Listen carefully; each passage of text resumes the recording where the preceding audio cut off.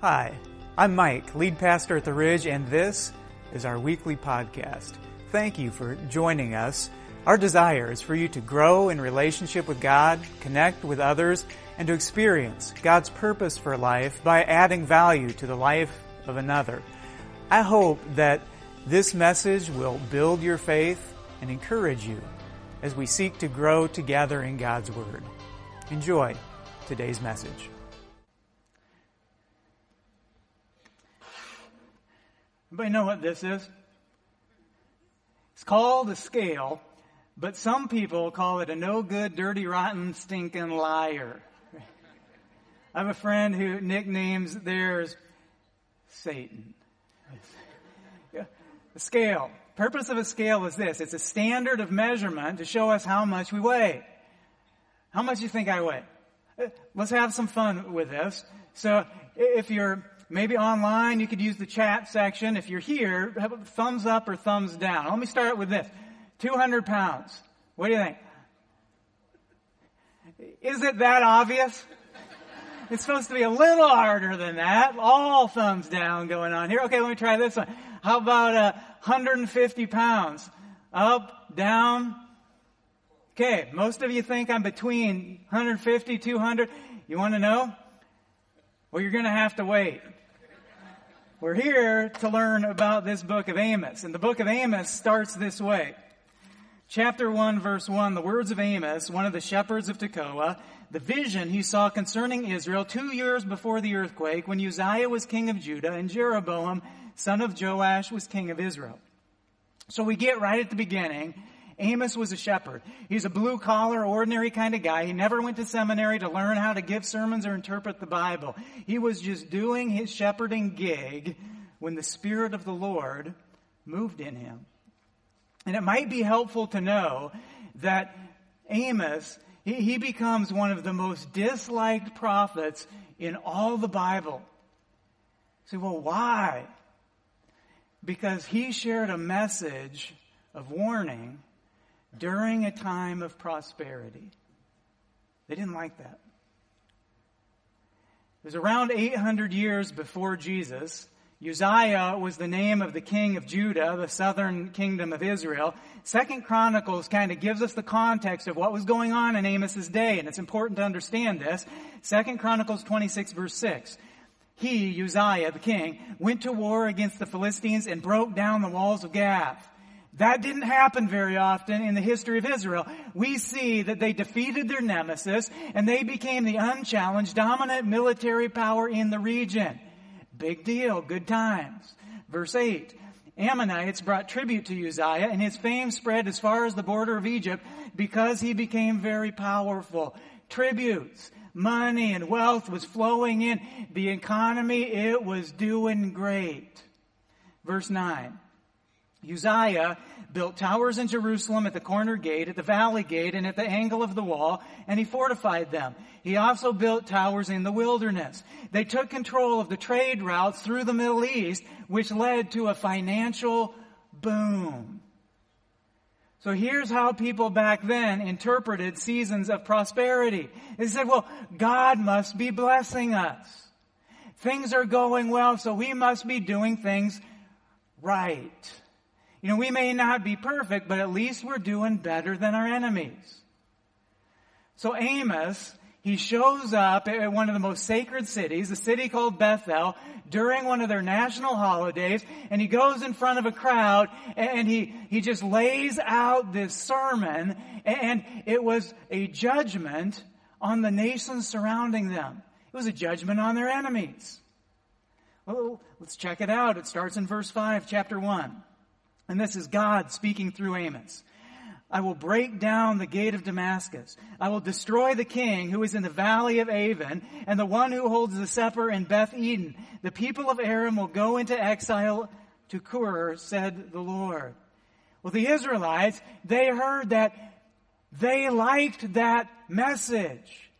They hear, well, our enemies, they're going to get it. God's going to go after them. God's going to give them what they deserve. Amen. Preach it, Brother Amos. Next verse, verse 9. This is what the Lord says. Now looking at another one of their neighbors.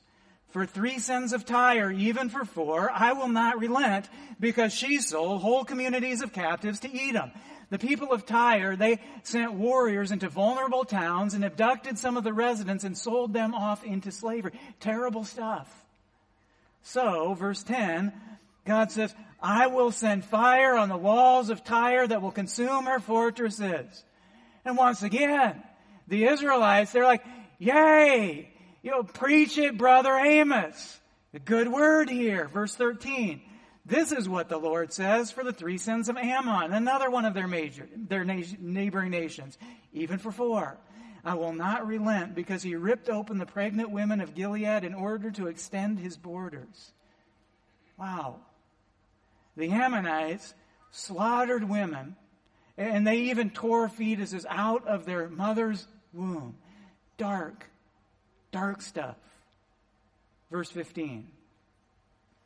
Her king will go into exile. He and his officials together, says the Lord. People again, they're like, amen. Preach it, brother Amos. God is going to come and he's going to give them what they deserve. The Israelites, they realize we aren't perfect, but we're doing better than our neighbors. Well, several years ago, I was going on a backpacking trip, and we were headed deep into the Canadian wilderness. And when my buddies and I got to the trailhead, we saw a warning sign. The warning sign, it wasn't a sign like this, not going to be cute little deer. And it wasn't a warning sign like this, little bunnies hopping around. No, the warning sign at this trailhead was this. That got our attention. So we started to talk. We're like, well, what would happen if an 800-pound Canadian grizzly crossed our path? What would we do? Would we run? Would we climb? Would we play dead? And my buddies, they were kind of sweating this out, but not me, because I knew what I would do. I already had a plan. Here's my plan. My plan was Jason. I invited Jason because I knew I can't out-climb a bear, and I can't out-swim a bear, and I can't outrun a bear, but I sure can outrun Jason. You don't have to be the fastest dog on the track. Just make sure you're not the slowest. That's what's going on in the book of Amos. The people of Israel, well, they were doing that kind of thing. They realized, well, we don't have Jason, but we have Assyria, and we have Tyre, and we have Ammon. You know what the Israelites called the Ammonites? Well, bear insurance. They're realizing, we're not fully following the Lord, but they felt safe because, hey, at least we're doing better than our neighbors. Been there? I realize I'm not perfect right now, but man, I'm sure doing better than that guy. When I think those things, it makes me feel a little bit better. Well, here comes the part of this message that got Amos into a whole lot of trouble. Ready for it? It's chapter 2, verse 4. This is what the Lord says. He's just gone through their neighboring nations, and now we get this, for 3 sins of Judah. That was them. That's where they were living. For 3 sins of Judah, even for 4, I will not relent, because they have rejected the law of the Lord and have not kept his decrees. See, now this isn't about their neighbors. Now this is about them. The amen, preach it, brother Amos, those ended. When Amos shared this, he got pushback. I mean, they're saying, well, Amos, maybe we're getting a little sloppy with some of the commandments. And Amos, maybe, we're getting a little bit lazy with our relationship with God, but we're not them. We're not killing any babies, and we're not selling any slaves, and we're not bludgeoning any of our children. They are. That's what the nations around us are doing. So God, why us? Why would you bring judgment on Judah? That was their question, and it's a good question. Are you ready for God's answer? Chapter 7, verse 7. This is what he showed me. The Lord was standing by a wall that had been built true to plumb, with a plumb line in his hand, and the Lord asked me, "What do you see, Amos?" "A plumb line," I replied. Then the Lord said, "Look, I am setting a plumb line among my people Israel. I will spare them no longer." Well, a plumb line. A plumb line. It's the central image in this passage. You say, well, a plumb line, that's nice, but what is it? Well, a plumb line is something along the lines of this. It's a standard of measurement. So, you think it'd be interesting if I got on this? Why not? I'll try it. You know what it says? You have great character. Anybody want a scale like this one? Well, it's a standard of measurement. So is this. Okay. This is basically a plumb line. Plumb line is a string with a weight on the bottom of it. It's a system for measuring things. It's a standard of measurement. And what a plumb line measured, well, it measured if something was plumb, which means it measured if something is perpendicular. Is it straight up and down? So, Amos, he brings in this concept of a plumb line. So here's what he's saying. Here's what he means with this plumb line. He's saying, you guys, you're doing better than your neighbors, but your neighbors aren't the standard. Your neighbors aren't the plumb line. I mean, your neighbors, they may be doing life in a way that's way off. Don't compare to them. Don't use them as the standard. Amos is saying there is a standard, and this standard, it's not based upon what everybody else is doing. That's not God's standard. And there's a measure, and the measure, the truth, it's not based on popular opinion. There's a standard, and the standard's not Moab. And the standard's not Ammon, and the standard's not Tyre, and the standard's not Jason. The standard's not whatever we see people around us doing. God has a different standard. It's a plumb line. Puts it this way. Chapter 7. This is what he showed me, the Lord Almighty standing by a wall that had been built true to plumb with a plumb line in his hand. And the Lord asked me, "What do you see, Amos?" "A plumb line," I replied. Then the Lord said, "Look, I am setting a plumb line among my people." Well, let me ask you this. What's your standard? Spiritually. Morally. What's your measure? How do you know how you're doing? Who do you compare to? I mean, when it comes to spirituality, what's normal? What, the Ammonites? Who are killing their kids and selling their slaves? Is that normal? Is that the standard? Because if that's normal, if that's the standard, I'm doing better than that. Or how about Uncle Joe? I mean, Uncle Joe, he shows up to Mass once a week to cover up what he's done the other 6 days of the week. Is that the standard? Is that normal? Because if it is, well, I'm doing better than that. Or is the standard someone like Mother Teresa? Who gives every penny that she has to the poor, who dedicated every moment of her life to those who were hurting. Is that normal? Is that the standard? Because I'm not doing better than that. What's the standard? Spiritually, how do we measure? How do we know how we're doing? Who do we compare to? What's normal? God says this to us in Psalm 119, verse 137. It says, "You are righteous, Lord, and your laws are right. The statutes you have laid down are righteous." It's a standard. Well, what's the standard? What's the plumb line? Well, it's not the lifestyle of our peers, but it's the way of this book. It's the statutes. It's the way of the Lord. It's not a reflection of our culture. It's a reflection of our Christ. Amos, what he's doing is he's saying, don't compare to everyone around you. Compare to this. Compare to God's standard.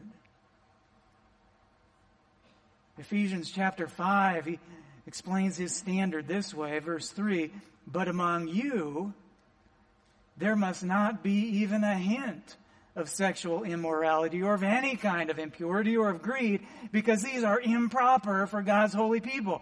Nor should there be obscenity, foolish talk, or coarse joking, which are out of place, but rather thanksgiving. I read that and think, whoa, if that's the standard,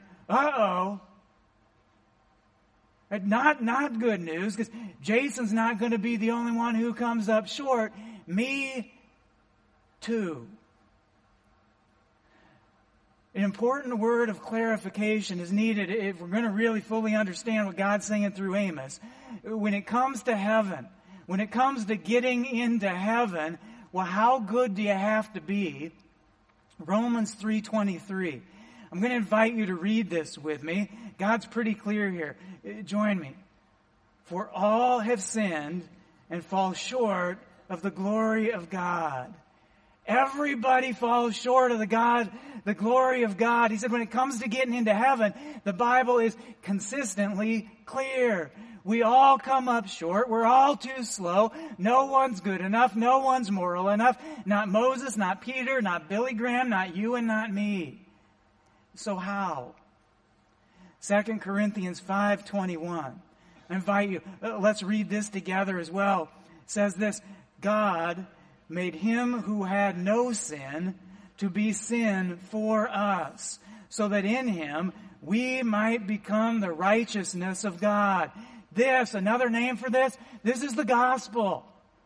And I imagine that many of you have heard this. Well, it's important for us to hear it again and again and again. Jesus is God who came here to this earth. He lived a life without any sin, and He offers to be our substitute, to take all of our shortcomings, all of our mess-ups, all of our sin.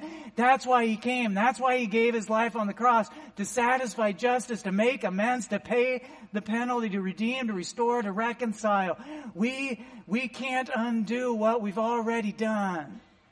We can't measure up, but He can, and He did. And we don't have to pay for it. He just offers that. He gives that to us. See, when we get that, we don't have to spend our lives trying to measure up. So freeing. We can spend our lives trusting our substitute. Recognizing He did that for me. He's not against me. He's for me. I trust Him. I trust that He's good. I trust that His ways are good. I trust that His plan is best. I want to follow Him. That's the gospel, and that's awesome. But this plumb line that we get to in the book of Amos, it's not talking about getting into heaven. It's assessing, is heaven getting into us? That's different. The fancy theological name for what's going on here is sanctification. And sanctification is really asking the question, I've been saved, I'm in relationship with Jesus, now what's next? Am I becoming more like God? We just do a self-assessment. Am I any more like Jesus today than I was yesterday? Or the day before, or the week before, or the month before, or the year before? Am I? Am I growing closer? Am I getting to be more like my Lord and like my Savior, following His way? When it comes to being a follower of Jesus, what's normal? What's normal for a person who understands what God has done for them? What's normal for a person whose price has been paid? What's normal for a person whose sin has been forgiven? What's normal for a person whose guilt has been removed? What's normal for them? What's normal for us? People will say, well, I check into a church service once in a while to pay my respects. That should not be normal. Well, I say a prayer before I eat. I mean, I don't connect with God other times during the day, but I try and do it. That should not be normal. Well, I want the best in my life and for my life, but, I'm kind of indifferent when it comes to the plight of others, each to their own. That should not be normal. I'm grateful that Jesus has forgiven me of my sins and when I've done things wrong. But that person, what they did to me, I just can't let go of that. That should not be normal. What for those who call Jesus Lord? What's normal? Ephesians 5 verse 8.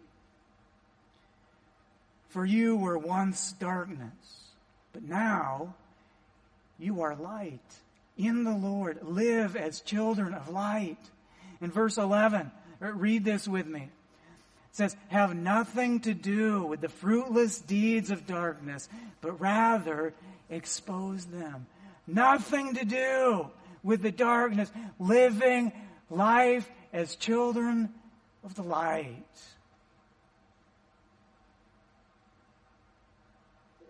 This book of Amos, it's one tough little book. When you think about Amos, well, I encourage you to think about this.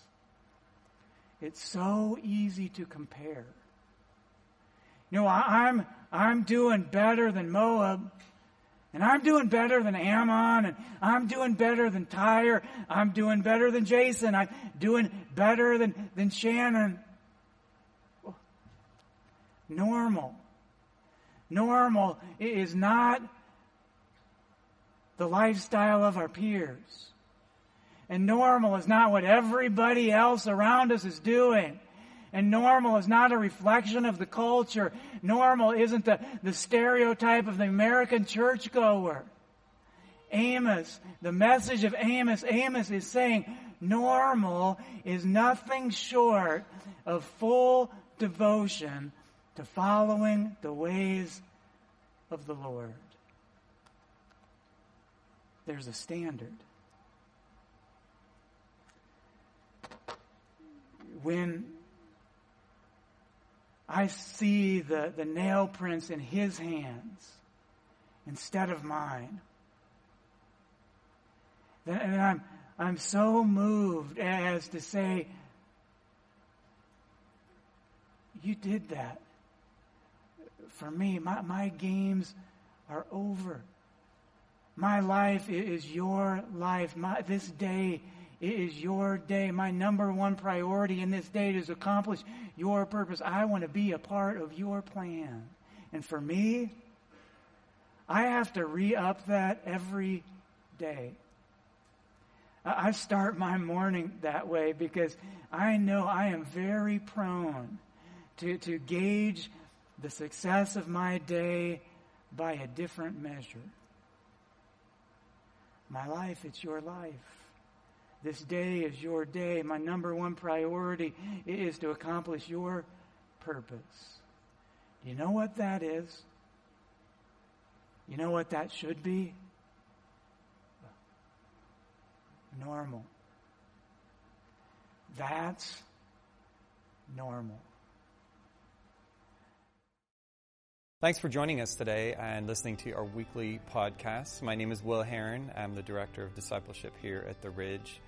If you would like to dig a little deeper into what we've been talking about today, be sure to check out Beyond the Sermon. This is a weekly devotional that goes out after second service on Sunday. There you'll find the scripture that we've been looking at, some questions for you to dive into. But then there's also a discussion that I have with whoever is teaching that Sunday, and we just dive deeper into different themes and topics from the sermon. If you've enjoyed our podcast, feel free to share it with your friends, and also jump on our website, ridgelife.org, to get more connected here at the Ridge.